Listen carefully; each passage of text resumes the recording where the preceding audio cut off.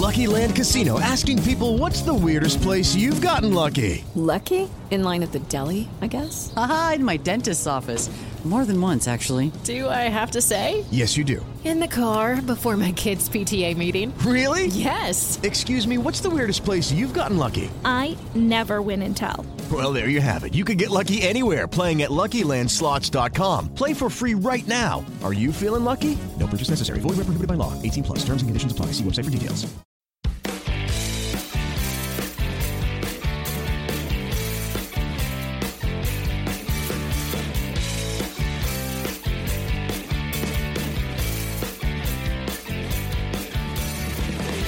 All right, welcome back to episode 133 of Two Drunk Brothers in a Podcast, presented by the Belly Up Sports Podcast Network. Week one of the 2021 NFL season is in the books. We're going to recap anything and everything from week one of the NFL season, and we're going to talk about week two. So, first of all, let's just dive into it. Let's talk a little business first. Talk about our gambling picks. We performed pretty phenomenal on our podcast picks alone over the weekend. We were 4-0 on college football Saturday, 4-0 on NFL Sunday, and then we lost Thursday and Monday night. But overall, we were a total of 8-3 on the weekend in our podcast picks. So we did really well there. Still ended up positive on the Patreon as well. I think we were up like a little over 13 units over the weekend. So if you're not following us there, you're not subscribed there, you're missing out on free money, essentially. Yeah, we are. We're hot. We've been hot. We've told you guys that we've been hot now for, I don't know, close to a month. So, I mean, don't want to jinx us. Don't get me wrong. It's going to slow down eventually. Like, you can't stay this hot forever. I mean, we hit a low last week. I mean, we had like 3 or 4 days in a row where we didn't win, and then we got hot again, and now we're hot. Now we're back at it. So yeah, and then tonight we started off the night 4-0, so we're hotter than ever. Rolling in. You know, you subscribe to the Patreon. You know, even though you're not a baseball bettor, you bet the baseball picks we put out, and then you're betting with free money for football on the weekend. That's just how it goes. And to be fair, like a lot of this stuff, like I'm getting more into like the baseball betting and starting to learn a lot more. Travis is like the main force behind it. And I will be straight up honest with you guys. Like I hated betting on baseball, but the picks that Travis has been giving me and the picks we're putting on the Patreons really got me back into it. And just to, you know, kind of, I don't know if you guys follow us on all the social medias, Twitter, Facebook, Instagram. I put out a little graphic today. I did some math, called it the proofs in the proof is in the pudding. And it really is. I mean, just across MLB, college football, and NFL against the spread picks, if you were a $20 bettor over the last 30 days, you'd be up $841. So if your unit's $20, you'd be up $841. If your unit's $10, you'd be up $420. So still the ROI on that is insane. So again, even if you want to dab a little bit here and there, even if you're a $5 bettor, who cares? We're winning you money. So check us out. You know, $5 sub is going to win you money, and your $10 sub is going to win you a lot of money. So yeah, we don't bet shame around here. We you know, you got to start somewhere. We started out at the you know, $3-5 bets. Just work your way up, and once you feel more comfortable, you know, your bankroll's a little higher, then you can throw more on there. And then once you start winning, then you feel more comfortable putting more on there because you're not feeling like you're going to lose $100 in a night, but you know, shit happens. You know, we're not saying we don't lose $100 a night because there's some nights where we do, but yeah. And then we like to say that we win. We have more $100 nights than we don't have. So exactly. So just definitely want to touch on that. The Patreon's been hot, or even if you just want to follow our free picks we give on the podcast for a little bit, like, yeah, these dudes know what they're talking about, then hop on the train, then that's fine with us as well. Cause like I said, 8-3 last weekend on our podcast picks. So we're going to get to Degenerates Digest later. We'll give you all of our week 2 NFL picks and our week 3 college picks. Before we do that, let's talk about week 1. We're going to do a little bit of a pardon my take style intro to the podcast right here. We just kind of recap week 1, chat about the games, you know, what surprised us, you know, biggest winners, biggest losers, best performance, things like that. So Travis, where do you want to start? You just want to like kind of start into a conversation with Thursday night and kind of spin off from there? Yeah, we'll not really carry on too much about Thursday night because that was kind of a while ago. It might be a game that's out of people's minds by now. But, you know, Bucks only ended up winning by 2 on the last second field goal, right? Yeah. They should have won by 14 points. Yeah. Basically all I'm going to say about that. Turnovers, got to take care of the ball better. Bucks D, I know they're a little banged up. Scared me a little bit. They don't look as sharp as what they did. Like I said, I know that there's some injuries there, but even then, you got to be a little bit tighter than that if you're going to want to make another Super Bowl run. Yeah, absolutely. I would agree there. Leonard Fournette, Ronald Jones fumbling the ball, Leonard Fournette letting the ball bounce off his hands for an interception. Chris Godwin fumbling at the goal line. I guess 3 big turnovers right there. I know they had 4. The one was Tom Brady's interception at the end of the second half, which is pretty much doesn't really count. I will say the Cowboys look good. That passing attack with Dak Prescott, CeeDee Lamb, and Amari Cooper is something that's going to be reckoned with. But like you said, let's not spend too much time talking about Thursday night. It is what it is. The Buccaneers reign supreme, and they're going to continue to do so until someone takes them down. Well, with that being said, let's what else kind of surprised you from the weekend? Like what were some of the big highlights on Sunday you thought were like, wow, this kind of stood out? I mean, there's a lot. I could probably talk about something on every game just because I did watch a lot and pay attention to a lot. Okay. So with that, like, did you like pick, like, I know I put a few questions here. Do you have like an answer for each of these questions? I think that'll give us like an all encompassing recap then. Sort of. That'll only cover a handful, but we can kind of go through it. Yeah, and then we can kind of fill in the gaps there. Your biggest winner of the weekend. I thought this was kind of like, it could be a team, could be a player, could be anything. Who's your biggest winner? Mine would be the Arizona Cardinals. Yeah, they looked really well. Kyler Murray, I know I said like after last year I was going to start fading him. Not the case. You'll see. A little hint. Might have them one of my picks later. He looked phenomenal. Very good all around, 289 yards, 4 touchdowns. Chandler Jones, a guy that's been underrated for years now, even though he's been like one of the league leaders, very close in sacks. 5 sacks, and then they just demolished Titans. Held Derrick Henry to probably a career low in yards over the last couple of years. I don't think it was a career low, but not career low. I would say like, since he got big, probably his lowest. Yeah, like since he had that tear a couple of years ago, I don't think he's had anything less than what he did. Yeah, but phenomenal outing. Yeah, absolutely. The Arizona Cardinals, really, it was Chandler Jones and the Cardinals were we have another question later, are your best performance from the weekend. To me, it was Chandler Jones. 5 sacks in a game is pretty hard to do. It's actually, it ties him for 4th all time. Guess what the record is for sacks in a game, by the way? 7. It is 7.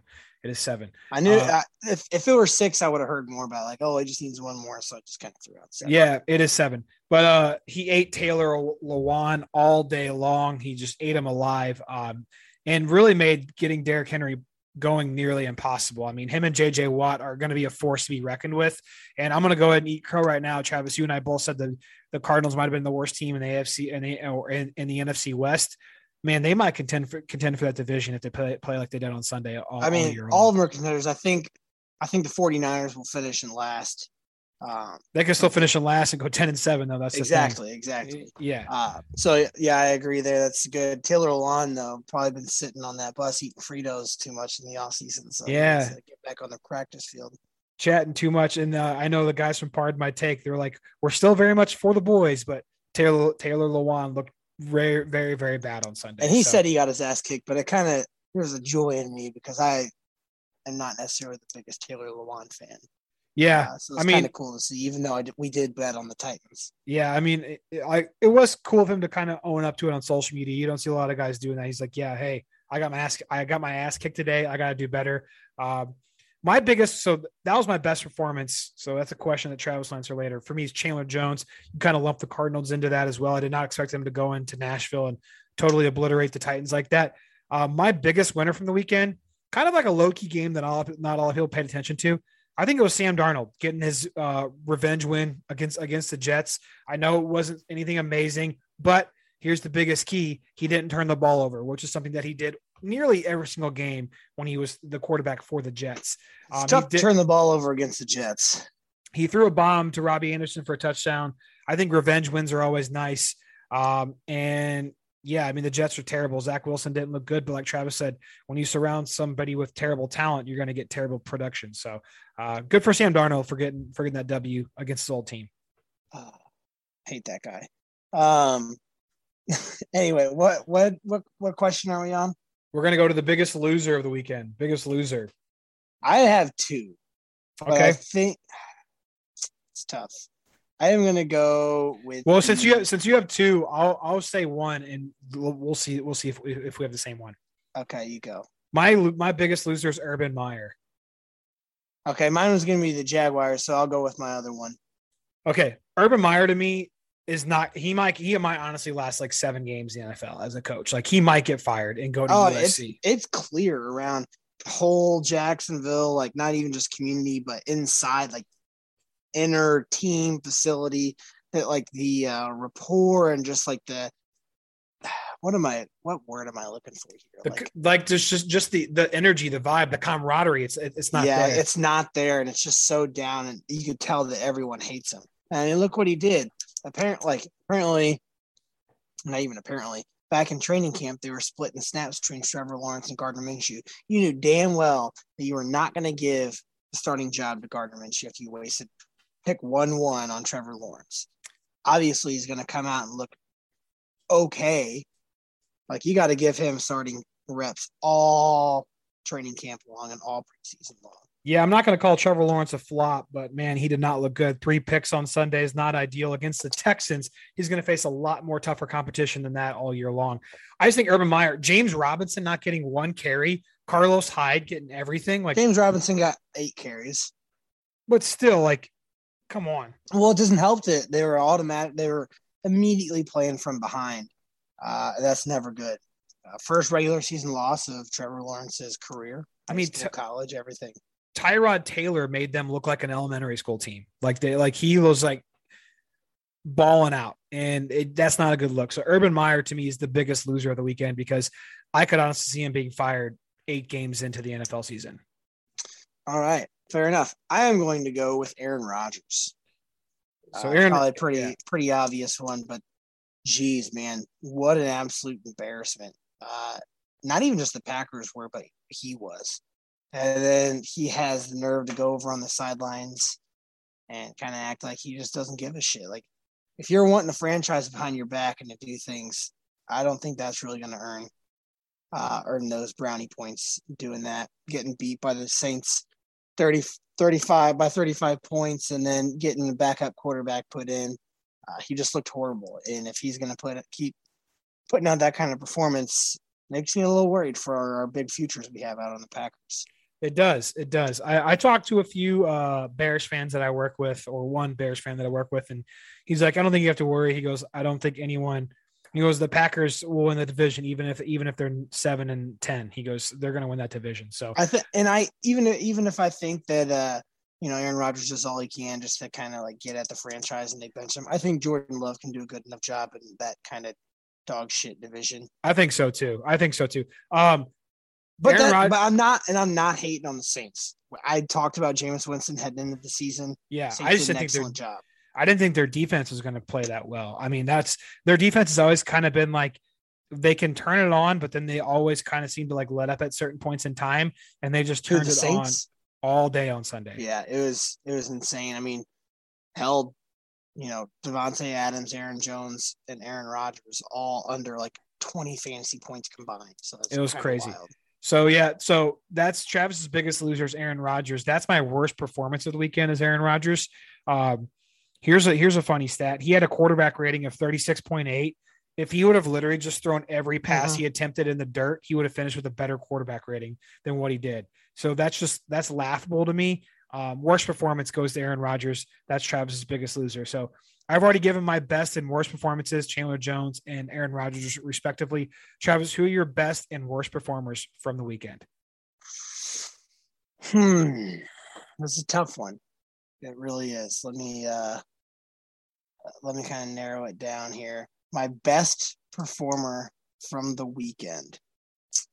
Can't say Chandler Jones because I've already said that. And I already talked about Kyler Murray, so I don't really want to go with him. So kind of took it from me. Honestly, I'm going to go ahead and I'm going to pick someone he might not have had like, the biggest weekend, but based off of what a lot of people thought he was going to do, I'm going to go Jalen Hurts. 264 yards, 3 touchdowns. I mean, we all knew that the Falcons weren't going to be great, but solidified the fact that Philadelphia might be somewhat of a threat in that division. Steamrolled the Falcons. Jalen Hurts looked solid. And even without like a fantastic running game, Miles Sanders only had 74 yards. So yeah, Hurts looked. Hurts looked very comfortable in the pocket. He didn't panic when he needed to avoid pressure. He did. He was really good at stepping up and stepping to the right to avoid pressure and just really completing those passes he needed to complete. He looked really, really poised. And I don't hate that pick at all. Who's your worst performance of the weekend?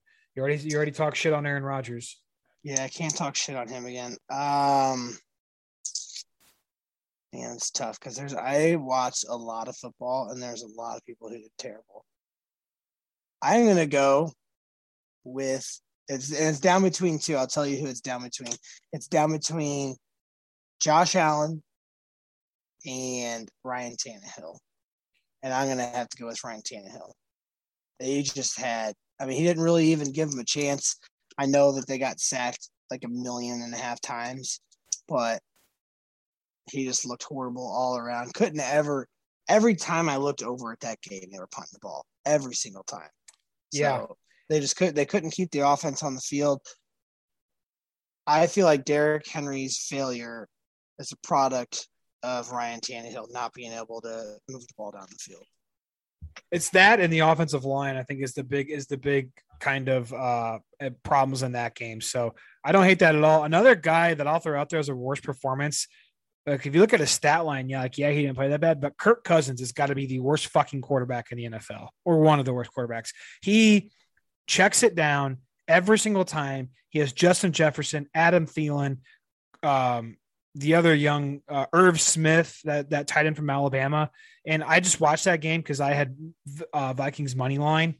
And I was just like, what are you doing here, homie? Like he's just boring to watch. I can't stand Kirk Cousins. So I'd lump him in there as also being a terrible, terrible performer for week 1.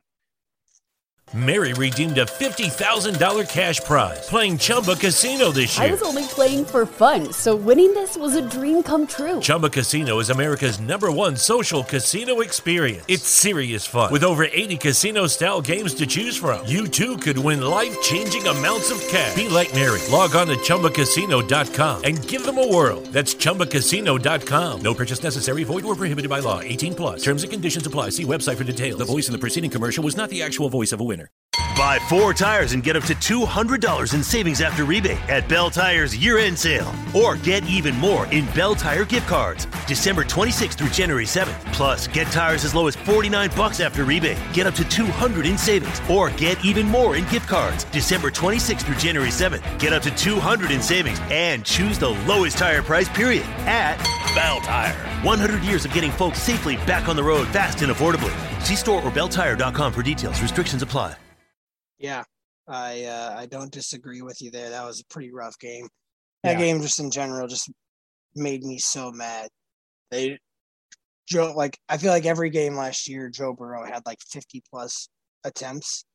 Joe Mixon had more carries than Joe Burrow had attempts, and it infuriated me. Well, if you watch the game, you'd understand why. They were running it down their fucking throat.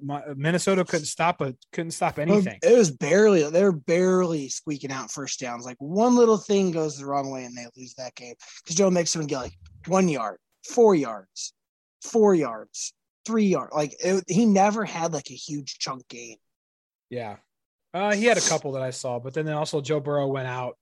He got tackled and hurt his knee at what it looked like. And I think that kind of scared the Bengals, and they really went conservative after that. They ended up winning the game, so good for them. But, Kirk Cousins keep lumped into that. So let's for those of you who are new to the podcast, we introduced something last year called the Bill O'Brien Award, which is basically the worst coach of the week. Bill O'Brien is one of the worst coaches ever to coach in the NFL. We all know that. We also got canned. He got canned last year.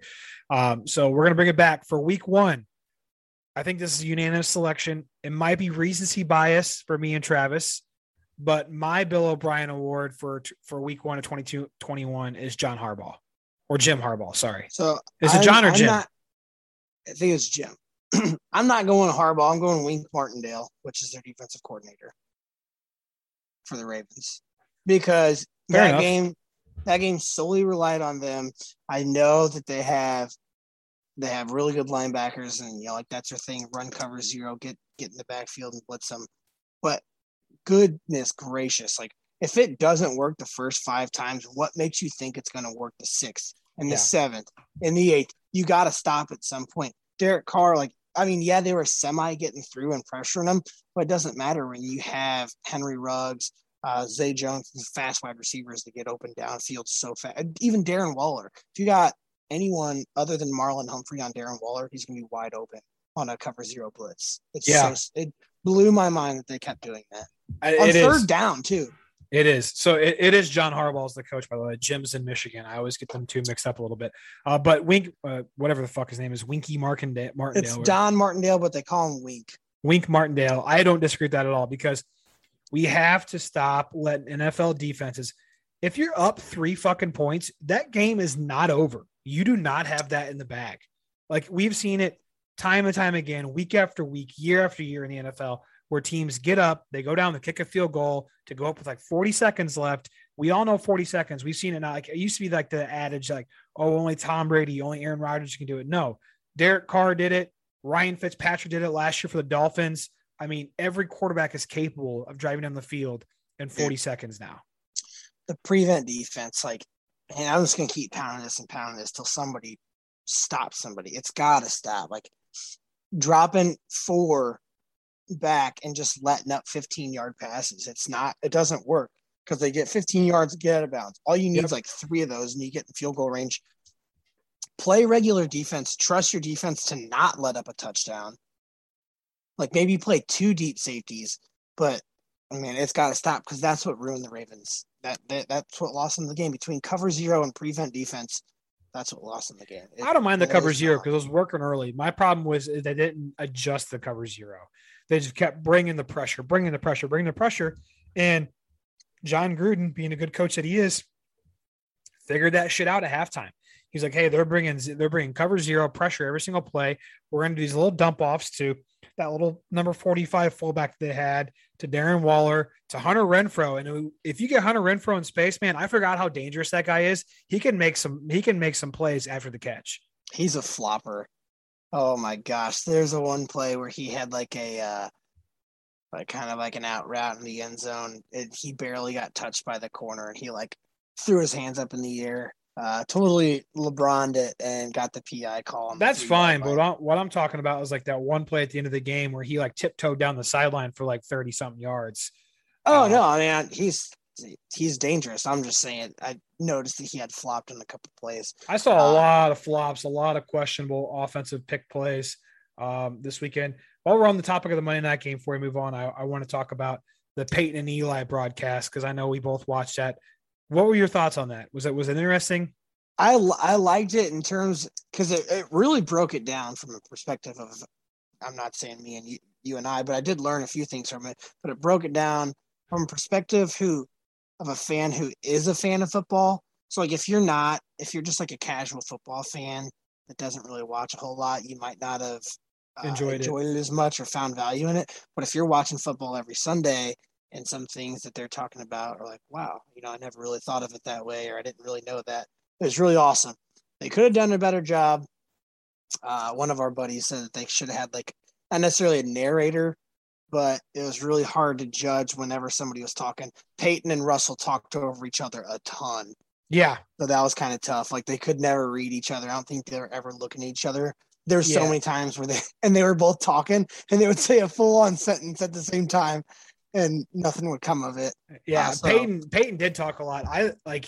But I liked when Eli spoke, like his little nuggets that he like, I doubted Eli. Like, he's a smart dude when it comes to football. Like, he knows what the hell he's talking about. And oh, absolutely. And I mean, you don't win 2 Super Bowls unless you know what you're talking about. But I thought it was very interesting. It was their first broadcast. I think they're doing 10 this year on Monday Night Football. I think they're doing it again next week. But it was fun to watch. Like, snoozer of a game next week. Well, to me, like, and I tweeted at our buddy Sean Malone this on Twitter. Like, he was like, he was during the first drive. He's like, yeah, I feel like they don't have it figured out yet. And I'm like, I like it because it keeps me interesting. Like when I'm watching a regular broadcast and there's like a down play or like a player goes down in the field or like there's a lull in action. For being addicted to my phone like we all are, I immediately get on my phone, go on Twitter and try to see what's going on. But last night I found myself watching that Peyton Eli broadcast when there was a lull in action. I was glued to the TV because I wanted to hear what they were saying. So yeah, that's why I thought it was cool. So like usually when I'll bet on a team and they go up big, I'll like kind of quit paying attention until it gets interesting again. We had Ravens last night and they went up 14-0. Even without even having that, I still paid attention to it. The one thing I will say though, negative about it, just because we gotta say some negatives. They cut away a lot from the game and didn't.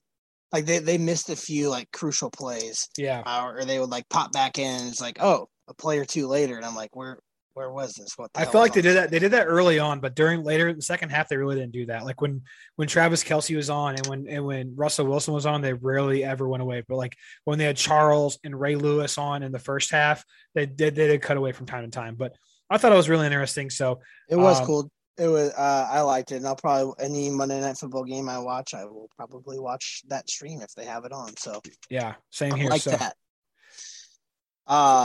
Down bad. Instead of inserting an audio clip, me and Jared just kidding. From NFL Week 1 or college Week 2.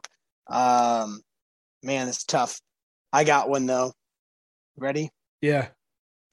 It is going to be. Hang on 1 second. I want to make sure. Oh, come on. I want to make sure I don't fuck up his name. Oh, you got I have a whole ass like fucking franchise fan base. It is it's Jamie Gillan, the punter. Oh my god, for the Cleveland Browns. I mean, I don't want to be that guy, but he lost in the game, man. He lost in the game. Just eat it. I don't care what you do. I mean, the snap couldn't have been more perfect. Right in his hands, right? It was like he just like forgot how to catch a ball and then tried to run. Like at least like try to get it somewhere. Like try to punt it somewhere. Even if it gets blocked, like run around or like try to like 10 yards out of bounds or something. Anything. You can't just eat it 12 yards behind the line of scrimmage and give the ball back to the Chiefs at like the 20. Oh, that was so painful to watch. Because obviously I will admit I didn't. Browns win. Yeah, I didn't watch a ton of that game because I had the Dolphins played at 3:30. Anytime the Dolphins are on, like my sole undivided attention is pretty much towards them, which is why I like when the Dolphins play in the later slate. It's gonna suck this weekend because they play a noon game. Yeah, that's what's his name again? What's his name? Jamie Gillan. I think they call him like the Irish Boot or something like that because he's like. Yeah, he's like, and he had first of all, cut your fucking hair. Like his hair is way too long. I'm all for having flow, but if I went out in public and saw him, I'd be like, look at that bitch. That's how long his hair is. Yeah. Cut your hair, learn how to catch the ball. You cost the Browns the game. That way, now they've only won one game as a season opener in the last 20-something years. Since 1999, they are 1-21-1 in season openers, which is pathetic. I mean, they had the game, had them beat. And then again, teams let off the gas. Same thing with the 49ers. Like, beat a team by 30 points. Who cares? Look what the Saints did. They didn't care. I don't think that was more of this. That was just the Packers fucking you know who didn't let off the gas is Seattle. And they never, like, Seattle was notorious for that last year. I'm hoping they keep that same energy this year and just keep that foot on the gas. And they just bullied Carson Wentz all game long. And the Rams, I mean, they were up like 7 or 8, but they were like, nope, we're going to go down and keep trying to score. Like, keep scoring. So much can happen so fast in football. It's unreal. Yeah. So that's your down bad is Jamie Gillan, whatever the fuck his name is, punter for the Browns. My down bad is Ohio State football and just their Ohio State fans. You're never going to win. You're never going to win another championship. You choke every single year when it matters. Zeke Elliott and Cardell Jones were going to be your last quarterback, running back championship tandem. And you lost to an Oregon team at home that nearly lost to Fresno State the week before that. So just chew on that a little bit. Yeah, they are down bad. I mean, they're. I don't even know what to say. Like after we saw Oregon play the way they did in their season opener, we're like, me and Jared talked about it. We didn't put it out as a pick on the podcast, but I did take it. I was like, oh, Ohio State minus 13.5. Boom, lock it in. Holy cow, they got steamrolled. Yep, it was bad. Not good, and they're struggling. I mean, to say the least. Another honorable mention for down bad is Florida State. Yeah. A Hail Mary walk off to Jacksonville State FCS school to go 0-2. Yikes. What does that say about Notre Dame? What does that say about Notre Dame though?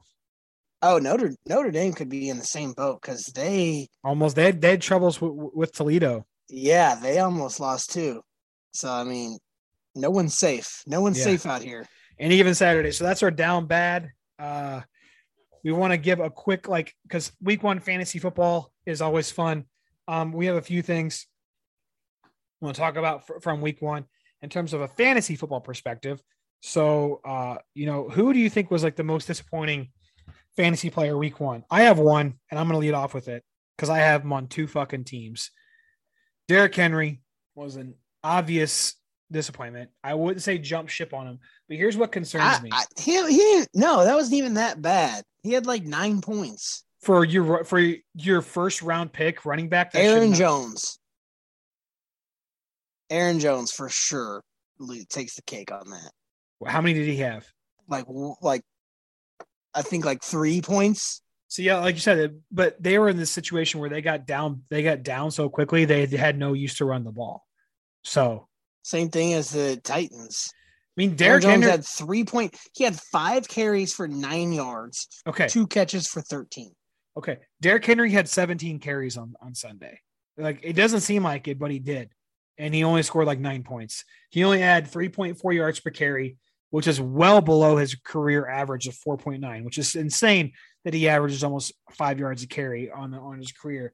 But if the Titans O-line is going to be as terrible as they were on Sunday all year long, I would monitor it closely. If Henry doesn't have a big week come week 3, if you're a Henry owner, it's going to be disappointed. I would try to honestly trade him away after week 3. Yeah, you're going to have to dump him. I mean, it's time. You don't want to sell out the farm too quick, but you also don't want to wait until their value is useless. So those higher tier players.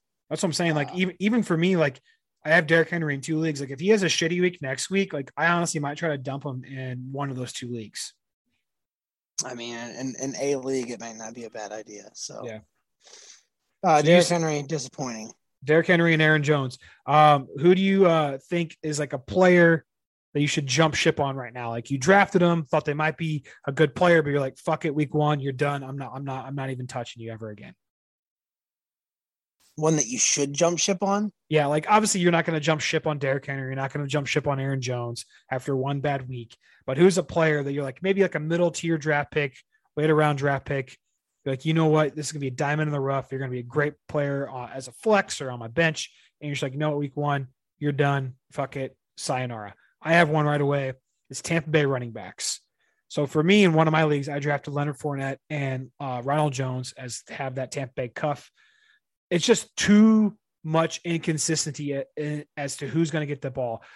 On our fantasy football preview podcast for running backs, we said to avoid the Tampa Bay running backs. I didn't listen to that one of my leagues. It was there, so I took it. I'm going to cut him. Fournette took 65% of the snaps. Ronald Jones only got 9 because he had that mistake early, and Gio Bernard had 26%. I think there's just too much talent to go around to trust who's going to get the most workload or the biggest workload week in and week out. So I'm cutting my losses, move on from Tampa Bay running backs altogether. Jump ship on them. So are you going straight up cut, or are you talking about someone to try to get some trade value out of? I might try to get some trade value, but right now, for Fournette and Ronald Jones, if you have them as a cuff like I do, you can go try to pick up somebody like the kid from San Francisco. You can try to pick up Mark Ingram from Houston. He had a big week. You could pick up 2 valuable players and replace them if you have a cuff. Trey Sermon's going to become the guy in San Fran. He's hurt. He's not hurt. It was a healthy scratch this weekend. He's going to be the guy. They spent that draft pick on him. They're going to use him. But anyway, mine would be honestly jump ship super early, but do it while you can get value. Is Zeke. Lucky Land Casino, asking people, what's the weirdest place you've gotten lucky? Lucky? In line at the deli, I guess? Aha, in my dentist's office.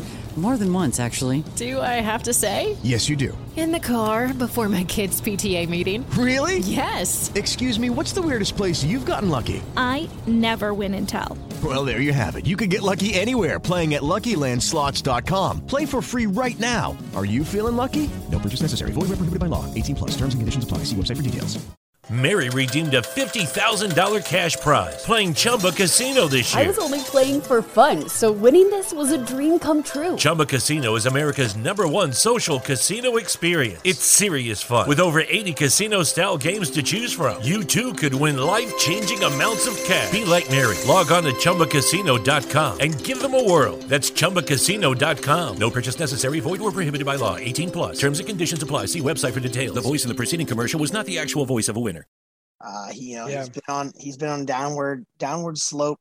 They were in a close game with the Bucks, and he still didn't get a lot of touches. That's just going to be an air raid offense that I want no part of having Ezekiel Elliott in.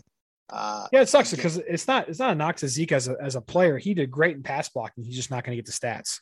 Yeah, he's not going to put up the points. So take him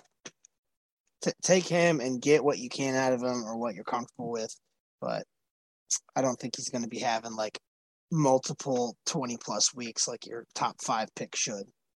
Absolutely not. I don't disagree with that. Try to get some trade value out of Zeke. Keep an eye on Aaron Jones and Derrick Henry. And if they don't produce week 2, week 3, you might try to get some trade value out of them. Your biggest fantasy surprise in week 1. Who is like a player like, man, they really kind of outperformed. Do you have one off the top of your head? If not, I'll kind of roll into it. You go first. Mine is Gronk. Obviously, I think that was like that was the biggest surprise. He was ranked outside the top 10 of tight ends coming into the 2021 fantasy season, and he scored 2 touchdowns. He actually was the top scoring tight end, no matter what scoring format you looked at, standard, half PPR, full PPR. He was the top scoring tight end over the weekend. Now, do I think this was a 1-game fluke? I'm going to be straight up honest with you. I don't think so. I think that I don't know. I think Brady, he will have 4 or so throughout the year. He's either going to do that or he's going to get you 3 points. But outside of Waller and Kelsey, you cannot say there's a tight end week in, week out that's going to produce great points. Or so if you have Gronk, like definitely it's a matchup play. Like I would definitely carry as a backup tight end. Like for me, I have Noah Fant and Gronk in the league. I'm going to look at the matchups every weekend. Noah Fant was hurt. They didn't know if he's going to play, so I started Gronk on Thursday night. But I think that they're fading OJ Howard and Cameron Brate out of this offense. I think Gronk and Brady are starting to get their mojo back. Because like last year, Gronk had been retired for a few years, took him a while to get going, but once he did get going, he was huge. So that was my biggest surprise this weekend was Gronk. All right. My biggest surprise, not really surprised because he's always had a ton of upside, but it's like you just never know with him.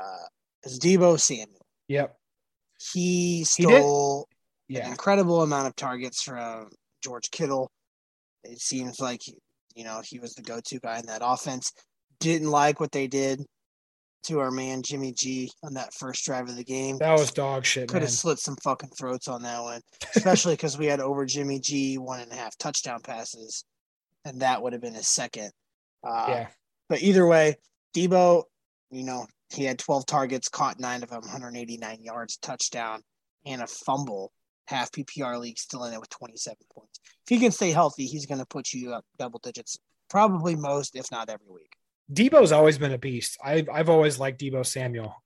So definitely like that pick. But he just gets hurt so much. He gets hurt and he has the ball control issues. Like you said, he already fumbled in week 1. So because he tries to do a little bit too much after the catch. Like I understand trying to get a couple, yak yards there, but at some point you got to know when to go down and when to keep the ball protected and safe. Like Chris Godwin, like Lamar Jackson, like Damian Harris. Yeah. Hey, so we'll do one more. from week one kind of fantasy perspective before moving to Degenerates Digest. Who do you think is not maybe a week 2 sleeper, but also a sleeper that you can pick up on for the rest of the season? I got one before this podcast. By the time you guys hear it, it's going to not be this way, but he was only owned in 3% of leagues. It's Christian Kirk. He had obviously a huge day on Sunday. He caught all 5 of his targets. 2 of those were touchdowns. It's not going to happen every week, but he seems like the number 2 guy in what is going to be an explosive offense. He's the number 2 guy, the second fiddle next to DeAndre Hopkins. What's Trav? What are you doing, Trav? What's going on? Tyler O'Neill just hit a go-ahead homer in the 8th inning. There we go. Big game for the Cardinals going on tonight in that wild card chase. So, and we bet on them, so we're getting a little pumped about that. Again, Patreon right there. Shameless plug. Well, Christian Kirk, he was owned in. By the time this drops on Wednesday morning, what'd you say he was owned in? Only 3%. It won't be that way come Wednesday morning. He had 5 catches, 5 targets, 5 catches for 2 touchdowns on Sunday. But again, I think he's the number 2 guy in that Arizona offense. Yes, they do have AJ Green as well. They're just loaded. Like that Cardinals offense is fucking loaded, and it's not even fair. I'm going to go with a guy who might honestly not necessarily be super available because he's rostered in 85% of leagues. But it's a guy that you could probably trade a couple pieces for pretty cheap right now. And me and Jarrett talked about him. It's Corey Davis. Oh, yeah. 2 touchdowns on Sunday, baby. He had 2 touchdown catches on Sunday. This is Zach Wilson's safety net. Yep. And until Jamison Crowder comes back, I think it's going to continue to be that way. I mean, big target, big guy. He has all the talent. He's just never been given the opportunity or really had the place to do that. Zach Wilson, huge like compliment to what he can do. So Corey Davis, if you don't have him, try to get him. If you do have him, you should be starting him regardless of the matchup, because even if the Jets get smashed, he's going to be getting points. Absolutely. So Corey Davis, get him if you can. Go for a trade. If you have wide receiver issues, go out and get him. And even if Christian Kirk wasn't picked up in your league, try to go snag him, or keep an eye on him and maybe get a trade later in the season. So that's going to be our quick recap for week 1. Not really quick. It was a long-winded recap. Week 1, NFL's back. And guess what? We got more money to win. So with that being said, let's roll into Degenerates Digest. We'll talk about that on the other side of the music. See you guys then. Extra! Please grab young extra! Read all about it. Life story of Playboy. All righty, ladies and gentlemen. We are back for week 2/3, right? Is that right? Degenerates Digest. Degenerates Digest this is actually technically, I guess it would be week 3. We had week 0 of college football. Yeah. That really didn't count. So this would be week 3 because we had week 1 of college, and then now we're in week 1, week 2. Now we're week 2, week 3. So regardless of the fact, Degenerates Digest, last week we gave you guys a slew of primetime picks and a couple of our college picks.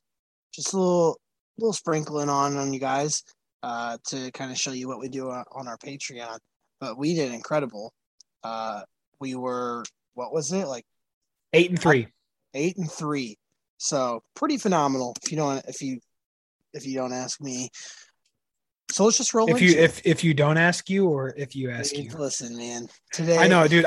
Dude, it's been a hell of a day. I've been doing tongue twisters all night, so I'm getting my shit all fucked up. It's been a week, and so much going on in our lives right now. Yeah. Thursday night football. This coming up Thursday night. Jesus Christ. Giants at the Washington football team. Washington football team. Taylor Heineke led. Stop laughing. Our 3-point favorites in the over-under is 40.5. Hate this all around, but I'm gonna go with the my favorite pick. You got to pick the best of both evils. I mean, this is like one of those ones where we always say trust your gut, and like just the way the Giants played last weekend, and the way, I mean, Washington made it a game against the Chargers. Like that was super surprising to me. Their defense looked really well. Chase Young made a lot of stupid penalties, but I like the football team -3. I'm going to do 2 units on it. They allowed only 90 rushing yards to Eckler and company. Now I get it. The Giants do have Saquon Barkley, but their offensive line, like I've seen, again, shout out to our buddy Sean Malone, because he's a Giants fan. He's been like retweeting stuff all day. Their offensive line was like blocking each other. they had one guy who like their tackle was parallel to the sideline and got just mowed over because he didn't use his hands. He's like was doing these like little T-Rex shit. So I like the football team -3 to cover. I think Taylor Heineke's going to be electric on Thursday night. Yeah, you talked me into it. I do like them just for the reasons that I'm about to give, but I'm going to go with under 40.5. Okay. It didn't really seem like either of these two teams could score. Teaser. Yeah, tease it down to make it the Plus- football team plus four and under 47.5 would be a good one. But it didn't really seem like either of these teams could score. Saquon never really got him going, did horrible. Another guy who you might want to look out for in your fantasy team. Their offensive line in shambles. Then you're going up against Washington's defensive line. It's only going to, cause a recipe for disaster. And then not only that, but Washington hit or miss. Taylor Heineke could put up 30 points or he could put up 10 points. Either in between. I'm just taking the under because I don't think the New York Giants are going to be able to put up points. So yeah, it kind of sucks. We had that great Thursday night game in week 1, and they always followed up with a big old fucking dud in week 2, I feel like. And this is a dud. Who knows though? Sometimes those duds turn out to be great games. Let's roll into Sunday night. So recap Thursday night. I have the football team -3 at 2 units. Travis has the under 40.5. I'm guessing at 1 unit. Yeah, just one. 1 unit. And then honestly, you want to throw a little teaser on there, a 7-point teaser to make it the Washington +4 and the under of 47.5. Throw another unit on that. Can't hurt. Let's roll into Sunday night. Sunday night, it's going to be a great game. Terrible for gambling wise, because I don't know how I want to bet this. Oh, I'm hammering aside. This would be a lock for me if it wasn't a primetime game. Well, you can make your primetime games a lock if you want to make some changes. Okay. So Sunday night football, Chiefs at Ravens. The Chiefs are going on the road to Baltimore. They're going to be 3.5-point favorites, and the over-under is 54.5. Travis, I already know who you're hammering, so go ahead and lay it on me. Yeah, hammering the Chiefs -3.5. The half-point scares me, man. Like I don't care. I'm not looking into it too much because this is what I'm thinking back on. I'm thinking, and I'm totally banking on Harbaugh, Martindale, and the Ravens being so stupid and still trying that cover 0 blitz. Because if they do that, Tyreek Hill's going to have 4 touchdowns. Yeah. If they do that, it's going to be so bad. People are going to get open. Patrick Mahomes is not dumb. He's going to know how to beat it, get around it.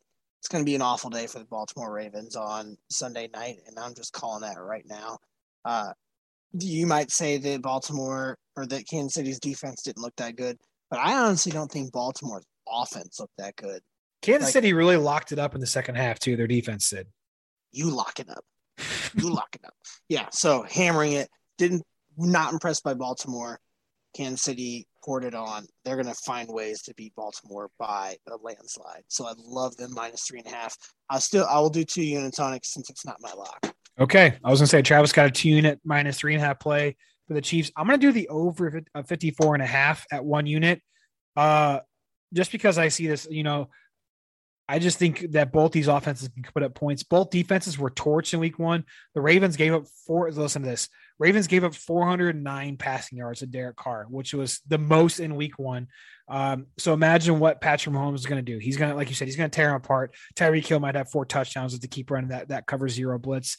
And also he already had 197 yards in week 1. Yeah. The Ravens secondary is banged up. I mean, let's not forget that they had who went down in Monday night. I can't remember, but they're down. They're almost very Tampa Bay-esque right now, where they're missing a lot of their top corners.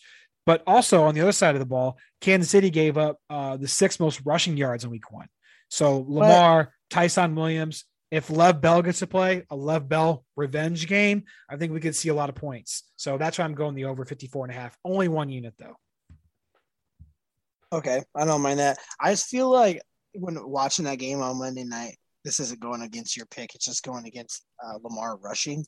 Like, I feel like I knew before the play happened that they were like when they were going to try to run the ball with him, when it was going to be like a design drop back takeoff, and it didn't look like they were comfortable out there. So like that pick, Chiefs over another one again. Teasing it. It would make it Chiefs plus 3.5 or Chiefs 2.5. No, Chiefs 3.5. Chiefs plus 3.5 in the over of 47.5. So another teaser you could do there. There you All are. right. Monday Night Football. Monday night snooze fest, which I mean, if the teams play like they did last week, it could be a good one. But if they don't, I can see the Packers kind of running away with this. It's Lions at Packers. They're not giving the benefit of the doubt to the Lions at all, making the Packers 11-point favorites, over under 48. I feel like this is a trap game because everyone's going to hammer the Lions based on what the Packers did last week, and they're going to come out and blow them out of the water. Yeah, but I still don't like the 11. I hate it. 11. So here's what I'm doing in this game. We've teased teasers in our first two picks, but I'm actually going to officially put on the record. I did this in the Sunday night game last weekend because I didn't like the Rams 7.5 at the time, and it hit. So I'm going to do Monday Night Football same game teaser. And we're going to do a 7-point teaser to make it the Packers -4 in the over 41. I mean, my reason for this being is I think Aaron Rodgers is going to come out, and if there's a team out there to revenge yourself on and ball out against, it's the Detroit Lions. I mean, let's just be honest. I can see the Pack putting up 30-something points themselves. Then you see the Lions shipping a couple. That 11 scares me, so that's why I'm doing the same game teaser. So 7-point teaser, Packers -4, over 41. It's a -140, so I'm doing a unit and a half on that. All right, I'm going to see if Jared's going to let me do this, but he may not. So there's no props out for this game. And I don't like either side, and I don't want to force either side or give our listeners either side. But I want to put out a prop that I'm like calling it. Well, I mean, yeah, this will be on the Patreon, but we'll give it out because it's a free play to put on the podcast, so it'll be on Twitter. So it's going to be TJ Hawkinson's over on receptions or yards, whichever one I feel like is more favorable. We'll put it out closer to time when it comes out. But TJ Hawkinson, he was so dead set in a way. Jared Goff's favorite target of the week. He had my computer's being absolutely stupid. We had like 8 or 9 receptions on 84 yards or something and a touchdown. He was the go-to guy. And if the Packers not only blow this game out or are struggling, I feel like it's going to go one or the other. TJ Hawkinson's going to get a lot of love, and I like it. So we got a TBD pick on Monday Night Football. Now it is kind of tough for us to pick on these Monday night games because it is, 6 days away. Like so much shit happens between Tuesday when we record and Monday. So I don't mind that. So we're doing a TBD officially, but Travis, we'll put it on the record. You have to pick now when the lines come out and you don't like them.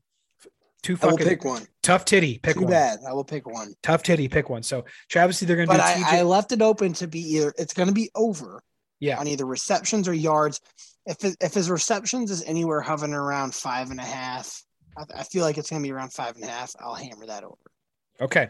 So we'll keep an eye on that TBD, but Travis will do a unit on Hawkinson's over on receptions or over on yards. Don't mind that at all. Let's do this real quick. Let's roll into, we have a lot of other picks. Lock of the week. Dude, this one I think was handed down to you from the gods. And I think we might have the same one. Arizona -4.5. No, it is not, but I love that one. Mine's a different NFC West team. Hang on. Is it I saw it too. Rams -4. It's why when I saw it earlier, it was Rams -3.5. But I think it's Rams -4 now. But I like them both. I had 3 that I was going to pick from.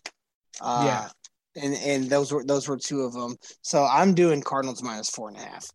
So they're playing 4.5. They're playing 4.5. They're playing the Vikings. Oh. In Arizona, 3:05 kickoff. We already talked about how much Kirk Cousins struggled, and given what kind of trouble this Cardinals defense just gave the Titans, the Vikings, mixing their run heavily.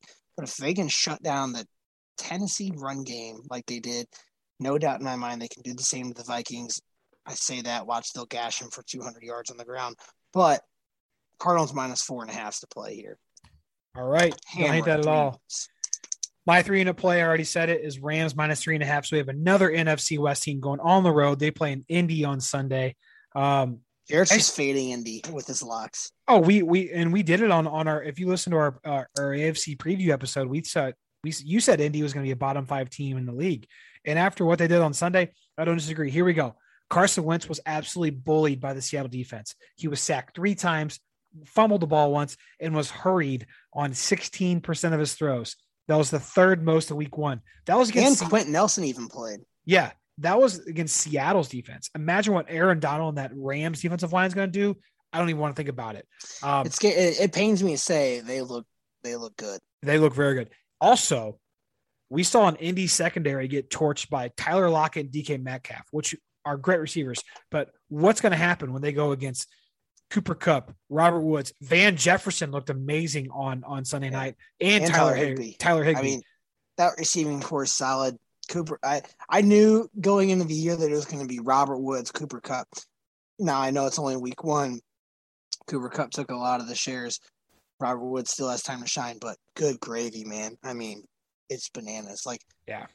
What do you think is going through Matt Stafford's mind? He's like, wow, I have a receiving core. I have an offensive line. Yeah. I have somebody man, it was cool when I had Calvin Johnson, but now I have like 3 people that I can throw the ball to. And that aren't double covered. Yeah, exactly. So Rams -3.5 or -4, wherever the fuck it's at. Like, if it creeps up to like the 5.5 range, I'm gonna be a little bit worried. I don't think it will get that high because I saw. I'm good with anything up to like 6 with mine, and probably same with yours. Yeah, I'll go up to 6, but I don't see it. Like last night, I saw it was at 4. Like as I was laying in bed, this is how big of a gambling fucking addict I am. I'm like, all right, I got to look at the board for week 2 and get ready. I was looking at mine at work on Monday morning. Oh, I was Sunday night in bed. I was like making notes on my phone, but I wrote this one down and I saw it at 3.5 today. Now it's back to 4, whatever. Rams -3.5, Rams -4. I'm going to say it right now on the podcast. Lock it in now. 3 units. That's my lock of the week. All right. Like it. This is tough. I love to force a pick and I don't like it. So I could have 2 of the week. Yeah. I could have 2 here. Like, cause I have a college pick and an NFL pick. Okay. So I didn't even look at the college slate for upset. If we're going college slate for upset, I have one. You could like, this is locks and upsets are open, bro. You could do locks and upsets for either college or NFL. That's why I said 2 or 3 college picks on the script, because if one of your college picks is a lock or an upset, you don't have to throw out 2 additional college picks. I'll roll in because I actually have an upset for the NFL that I like. I like the Cowboys at the Chargers on Sunday. It's a 325 kick. The Cowboys are dogs. They're the spread I think is like 3 or 3. I think right now they're 3-point dogs. I'm taking money line at +140. I think the Cowboys really impressed me on opening night. Dak looked damn good. Combination of Lamb and Cooper, like we were talking about, is going to be dangerous as ever.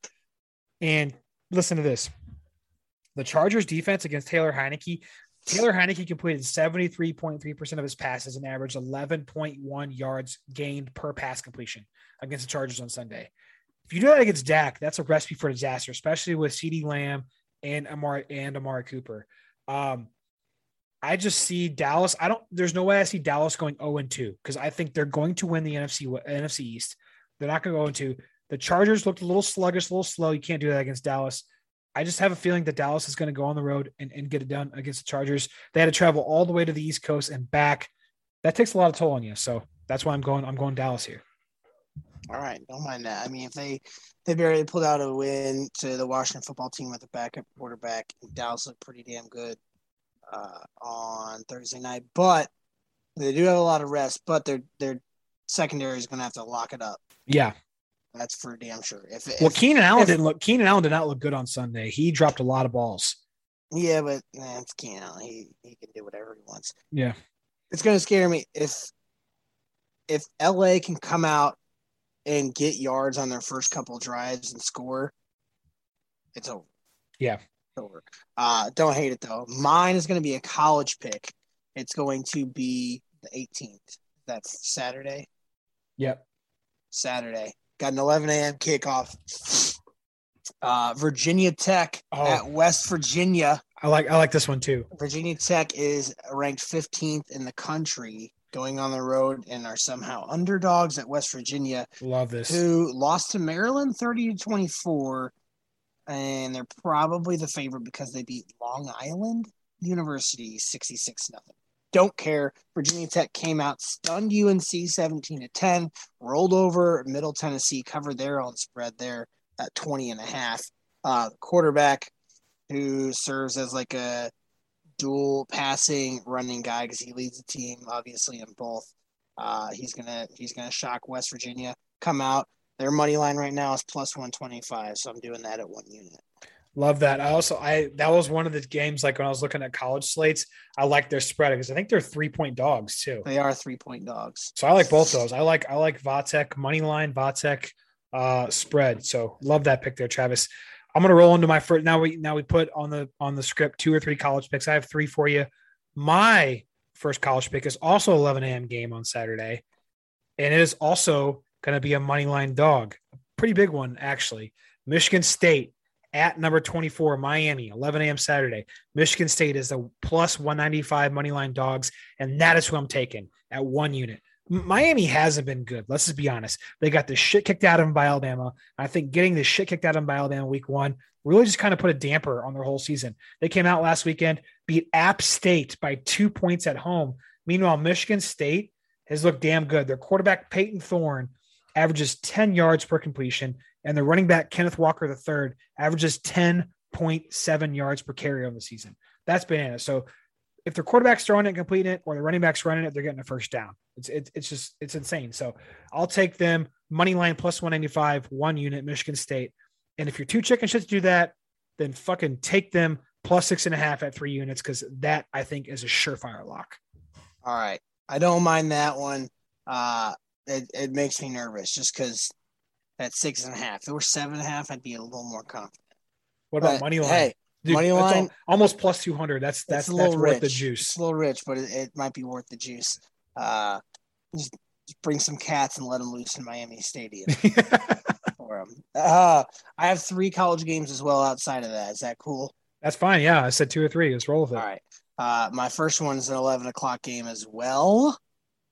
Cincinnati at Indiana. Cincinnati, 8th ranked team in the country. They're going to prove themselves, or if they want to prove themselves and, be in that college football playoff realm, they're going to have to go on the road and beat Indiana. They're 4-point favorites, but I think they are just incredibly the better team, better on all facets of the game. Shouldn't be a problem. Indiana got the doors blown off of them by Iowa, and then they just went and beat FCS school in Idaho. Not too worried about it. Meanwhile, Cincinnati doing their thing versus the lower tier competition like they always do. But they're going to come in. They're going to beat Indiana by 10 points. So you're going to take Cincinnati -4 for sure. There we go. Cincy -4. Don't hate that, especially if they want to eke themselves into. Like they have to have a fire lit under their ass for sure. They have to. Like if you're going to go into the college football playoff or want to have consideration into the year, and I don't want to hear your fans bitch. If you don't come out and whoop Indiana's ass, you have no point in that conversation. This is quality opponent, regardless of what Indiana finishes. Big Ten opponent, you got to beat them good. Yep, exactly. On the road. There we go. On the road. My next game is a 5 o'clock kick on Saturday. East Carolina at Marshall.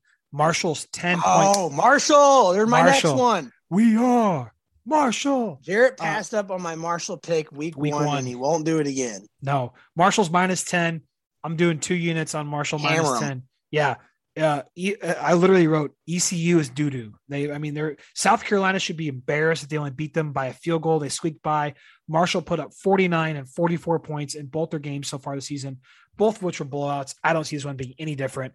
Hammer the herd and take the -10. Not only that, Marshall's defense is off the charts. I know they didn't play a school last week. They played Navy. But they played Navy week 1, and Navy runs the ball, only averaging 83 pass yards allowed. And that's what ECU does. They pass the ball. Not going to happen. That was my next pick, was Marshall -10. We'll roll into your last one, and then I'll roll my last one, and we'll wrap this bad boy up. Yeah, my last one for you guys is going to be rolled with this team last week. Did pretty well rolling with them again. It is going to be a 6:30 kickoff. Virginia at North Carolina, ranked 21st somehow. Virginia 9-point dogs. Yeah. Dude, after blowing the doors off Illinois, taking Virginia here. Offense off the charts, moving the ball. Their quarterback has 7 touchdowns already this year. And we saw what North Carolina did.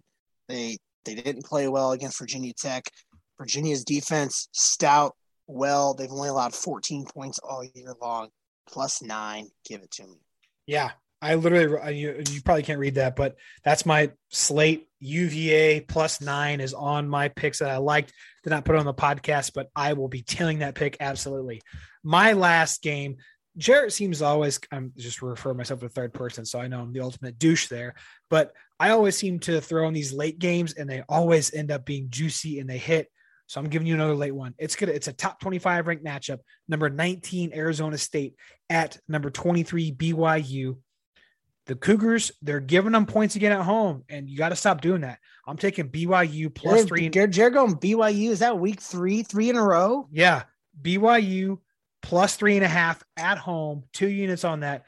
I mean, like I said, you can't keep making the dogs at home. They did it last weekend against Utah. So they were almost 7-point dogs against Utah. They won outright. The Jets have to take Tyler Algier because that dude is insane.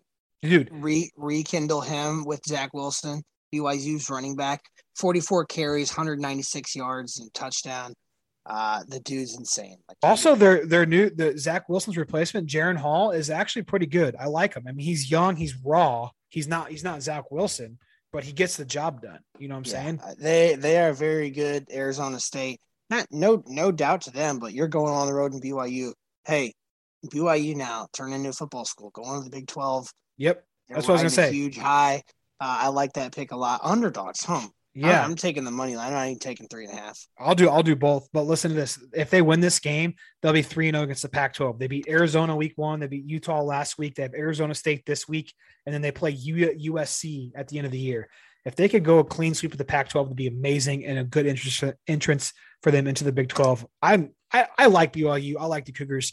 I might actually end up adopting them as my second favorite college football team. So I'm going to hand you guys out a free 7-point teaser right now. It's going to spread across 3 games. So it might not be crazy value, but it's an absolute lock. College or NFL? College. It's going to be Virginia Tech +10, Virginia +16, and BYU +10.5. Love that. Boom. Love that. Easy So that's another freebie. So we gave you a lot of picks this week, guys. If you tail them, they end up hitting. Follow along on the Patreon. Subscribe there. Real quick, before we wrap up the show, we have our guest picker from the Belly Up Sports family. So listen to that, and we'll catch you on the tail end. Hey, what's going on, everyone? This is Marty Joins again here from Intercept Your Lunch to give you another bet for this week. Something that we're really intrigued by is this Thursday night, the Washington football team hosting the New York Giants. Take Taylor Heineke under 33.5 passing attempts. I believe that offensive coordinator Scott Turner is going to try to protect Heineke at all costs, hand the ball off to Antonio Gibson, and ultimately try to grind out a win there at FedEx and beating Daniel Jones for the first time in his career. And that pains me to say that as a Washington football fan. But again, it's Marty Joins here from Intercept Your Lunch. Follow us on Facebook, Twitter, or Instagram to catch all of our new shows, giving you bets that make you fat and happy. All right, so that was our guest picker this week from the Belly Up Sports family. So that is going to be episode 133 for you guys. Again, a lot of stuff your way. NFL week 1, week 2. Man, we had such a jam-packed episode. I just bought the Bud Light Fall Flannel Seltzer pack.